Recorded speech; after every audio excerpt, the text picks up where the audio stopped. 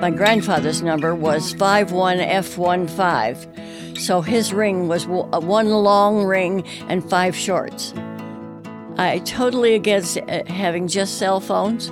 I also have a landline, and I have a phone. In case the electric goes off, I still have a phone, and I tell people to do that, and they think I'm crazy, which I probably am.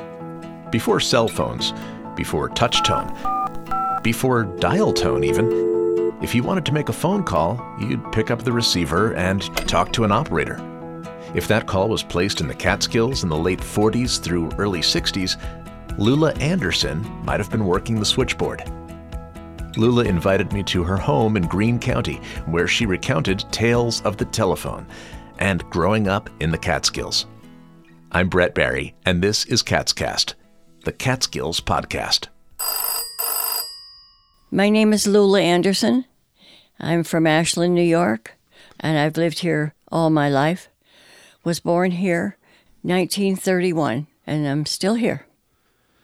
What was it like growing up here? Well, rural, but family. We were poor, but we didn't know we were poor because everybody that I knew was in the same condition. We didn't have store-bought much of anything. Everything was either grown here or made here. Your parents made everything, did everything for you. My father and mother lived where the Cave Mountain Motel is, and my grandfather had a hotel next door called the Maples. My father was the farmer. Well, he was also my grandfather's handyman. They had horses and took them out to different hotels for riding purposes, and that was my father's deal. He did all of that until we moved to the farm, and then he was a farmer the rest of the time. How did you meet your husband? I met my husband when I worked for the telephone company, and it was in 1957, 58, when IBM was just beginning to come into Kingston. And the telephone company was building on, making more lines for IBM, and they needed operators, and a whole bunch of us went to Kingston. And my husband was working for Western Electric in Hartford, Connecticut, and he came to Kingston, and that was when we all got together and knew each other. Before we get into telephones, tell me a little bit more about growing up here and your childhood and what kind of things you did for fun. Well, I don't know about fun. We worked on the farm. Even as little children, we had our chores to do. Things we did was mostly family. My family, both sides of the family were musical. So if there was a holiday or a get-together of family, we always had dinner. And then after dinner, it was time for music to be played and singing. And everybody played a different instrument. And it was always family together. I had an aunt who lived right next door to the Maples where we lived, and she and her husband had a big hotel called the Bump House, which is now in Cooperstown, and it is the Bump Museum. And so with that, we spent a lot of time at her home, and I had a lot of school friends, and we would get together and go to their houses, and within the school we had dances and things like that. But socially, you didn't have the time to do, because you were working most of the time. And this town is Ashland. This is Ashland. Which is Greene County? Greene County. It's always been here. It was a dry town for many, many, many, many years. No bars, no drinking, unless you did it undercover. But no, it was a dry town. And it was all farm towns. Farms everywhere. How did you get into the telephone business? When I was a senior, I believe, the local telephone company, which was Ma Bell, as we called it, had an apprentice, and they decided that we would go and learn the business so that we could work for them.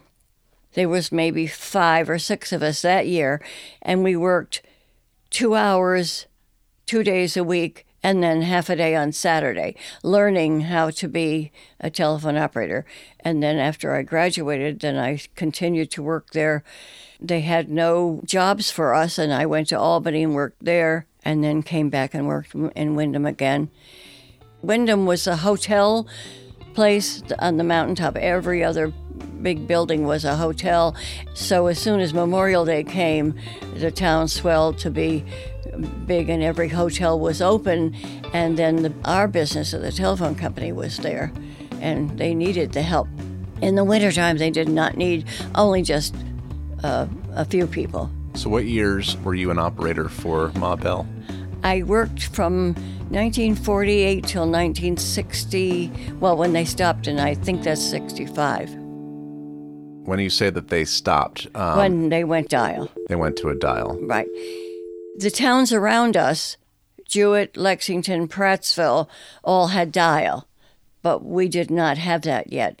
And some of the other towns like Tannersville and I think Hunter had some dial, but the rest did not. So before dial, someone would just pick up the phone, and your voice would be on there. The light would come on. We would pick up a cord, put into the jack that went with that number, and say either number please, depending on if it was here or if it was a dial, and then say operator. And they would tell you what they wanted, and you connected them to whatever it was they needed or wanted.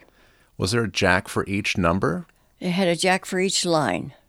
For each line? Mm-hmm. My grandfather's number was 51F15, so his ring was one long ring and 5 shorts. But you didn't have everybody, like maybe you had one long and one short, 2 shorts, whatever, and the person in their home knew what their ring was, and they picked it up, unless they wanted to be nosy, and they picked up and listened to somebody else talking. So your phone could be ringing quite a bit then, and it wasn't necessarily for you. It was for someone on that line, and yes. You would only know by how many rings your phone generated. Right. And you were responsible for that. How would you generate the rings? We had a little key that you pushed to ring, and we had to ring a lot of things. Had to ring the noon siren. Not from there, but from the button. We had to ring if there was a fire. You had to know where the fire was and tell the fireman where to go. So it was really a hard thing sometimes to do because the button to ring the whistle was on the other side of the room.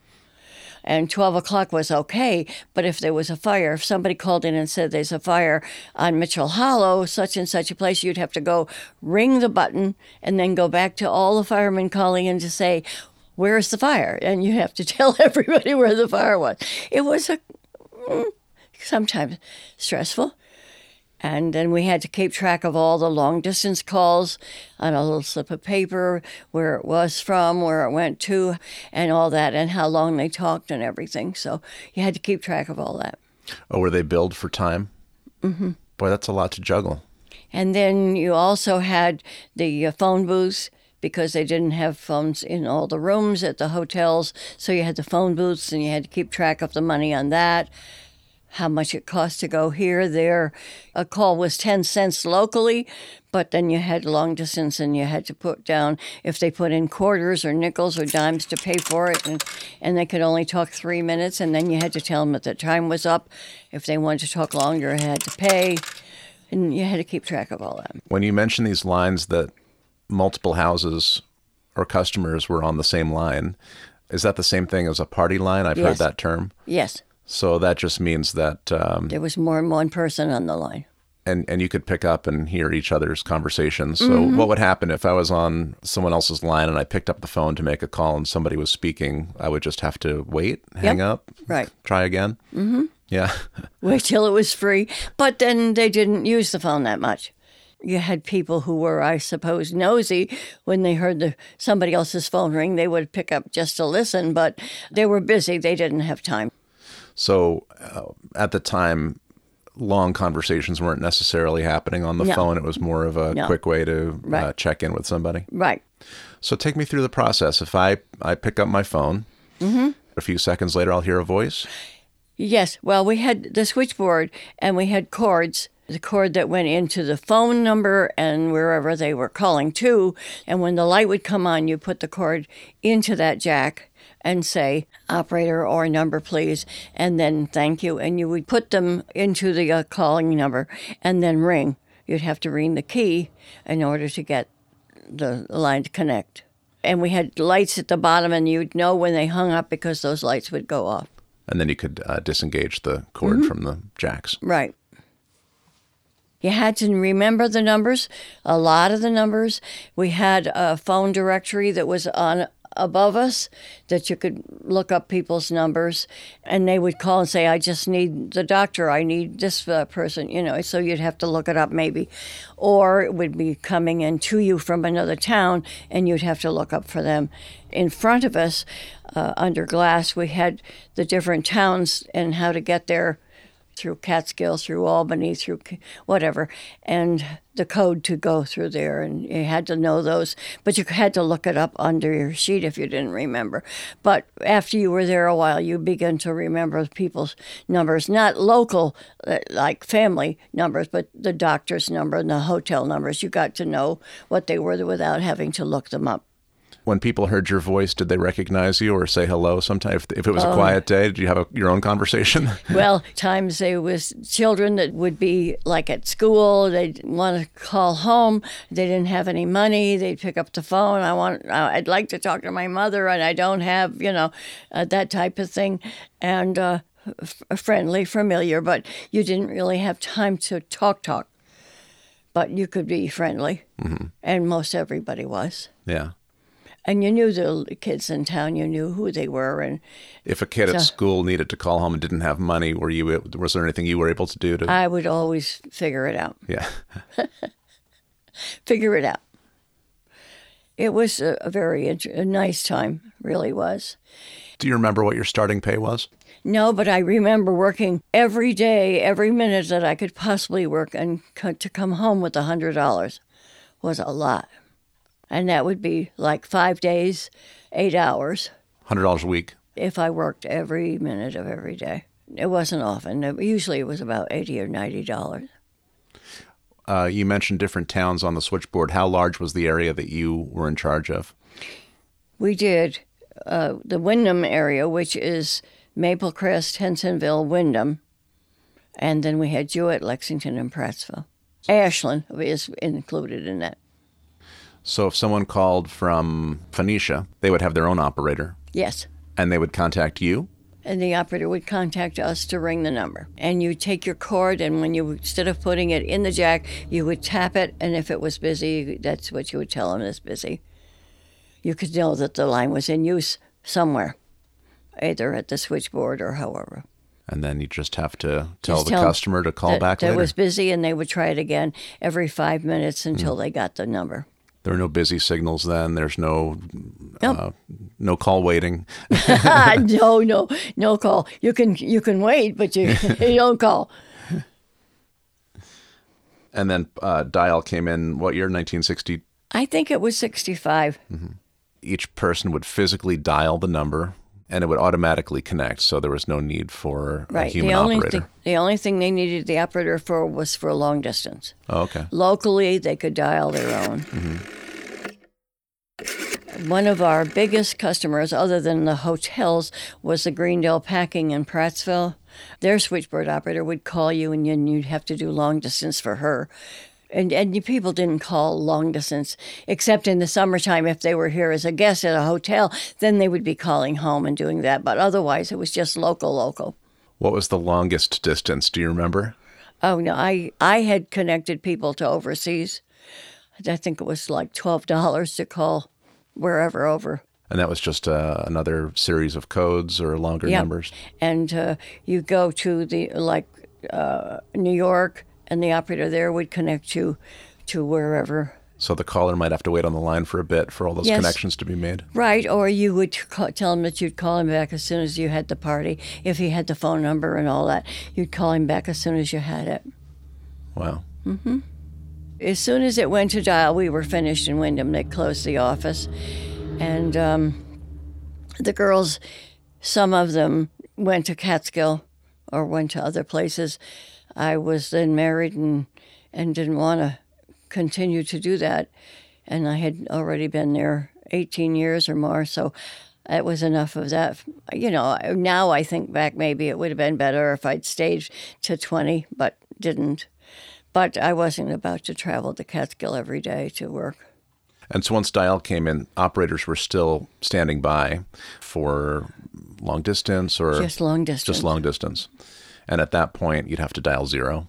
Yep. And then when the office went out here, then it automatically switched them over. They didn't, went right to Catskill or right wherever. I don't think you can even get an operator on the phone anymore. No, even when you want information or you can't, everything is automated and they don't seem to understand me. I keep saying, am I speaking a foreign language that you don't know what I'm saying? Because if you don't say it exact, it's not there. For a business or government listing, please press 1 or stay on the line. For a residence listing, please press 2. I totally against having just cell phones. If I want to call somebody and I don't know their number, then how do I find the number? Because there is no directory for cell phones. Mm-hmm. And that really annoys me. I don't know how you'd have a cell phone directory, but it would be a good thing if you could find out how to find people. I also have a landline, and I have a phone. In case the electric goes off, I still have a phone. And I tell people to do that, and they think I'm crazy, which I probably am. What do you think that we lose today by texting people rather than picking up a phone and having a conversation? I really think we lose almost everything. You don't get the influx in their voice, you don't get their feelings, you just get the words. And maybe those words are not exactly as the person would have said it to you face to face or on the phone. I think we lost so much of that. I have a young friend who texts with her mother, and she said her mother gets upset or gets annoyed at something. She said, I say, and I didn't say that. I texted, but I didn't say that, and she gets it wrong. And I think that's what we're losing, the personal contact with people. So you've lived here your whole life. What are some of the biggest changes? I think the biggest changes are the loss of farms and the loss of hotels. And as much as I enjoy the area and see the changes, good and bad, we lost also the personal contact with people. And we had hotels everywhere, big ones, little ones. I, as a young person, worked at a lot of the different hotels. And at that time, when you rented a room at my grandfather's, I think it cost $23 or $28 a week. And you got your room and 3 meals a day. And you stayed for a week or maybe a month. And you came by boat or however. They had the Hudson River Day Line that brought them up from New York, and then they stayed. Most of the hotels, like the Sugar Maples, provided you with everything. It didn't matter what you needed or wanted, it was there. And they had 500 guests, so that's a lot. And we lost a lot of that. Well, of course, all the hotels except a couple are gone in Wyndham. Is there still a sense of community here? Yes, but I don't feel it's the same. And this has changed in the last maybe 10 years. You don't know anybody. You can't go uptown and see somebody on the street and know who they are because it's all new, changing all the time. Second homeowners? Yeah, a lot. What do you do now to occupy your time? Oh my gosh. All right. I am a lay speaker, lay servant for the church, and I speak whenever I'm asked to. My gift is to tell stories, Bible stories mostly, but I tell other stories. I belong to the Eastern Star. I'm on a committee there. That's the Women of the Masons. And I am president of the Golden Age Club. And that's a historical association? No, it's just a group of older people. Then we got into having a hot lunch, and I think that's why we have more now than ever. And that also brought more men to the group because they like to eat and will come and stay and do whatever just to and it's very good too also because a lot of the local people may not have a hot meal every day. And so I do that. I have a group of people that I call every day. Are they well? Do they need anything? Can I get them anything? I can't personally maybe do it, but I can know somebody who will help or do whatever. and to just well check 5 minutes. That's, are you okay? So you're still doing the same thing you were doing as a switchboard operator? I am still at it. Connecting with people. It doesn't stop. And the church is important to me in Ashland, so we're doing that all the time. Dinners and benefits, anything to raise money to keep the church going. And we have the food pantry. I did arts and crafts for years and years and years, and now with the macular, I can't see to do that, so you're just passing it along, doing what you can. Well, you're keeping very busy for a 92-year-old and doing really great things. I think the biggest thing is to be busy, mentally and physically. If you sit and think about yourself and worry about yourself, then you get sicker and sicker. And I'm sorry if people are sick, but sometimes you can make yourself sick. Mm-hmm. Like over this holiday, I was alone all the time, and I could sit and cry because I was alone. But that doesn't get you anywhere. And tomorrow comes whether you want it there or not. It still comes. What's your hope for the new year, Lula? Have people be more family-oriented, not so aloof with other people. I would like to see less me with everything. And find more joy in your life. And I know money is important, but I think we dwell on that. We don't dwell on people as much as we should, and I would like to see more of that. Like, you knew somebody, and have you talked to them in a long time? Have you called them in a long time? Do you know how they are? You don't even know if they're alive or dead. We're supposed to be here to make this place better, not worse.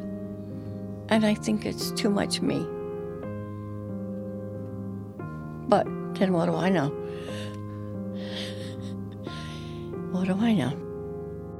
It's a good day, that's all I know. The sun is shining, it's a good day.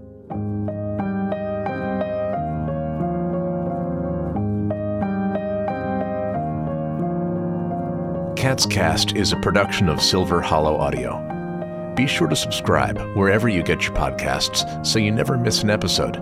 You can also find us at catscast.com and on Instagram @catscast.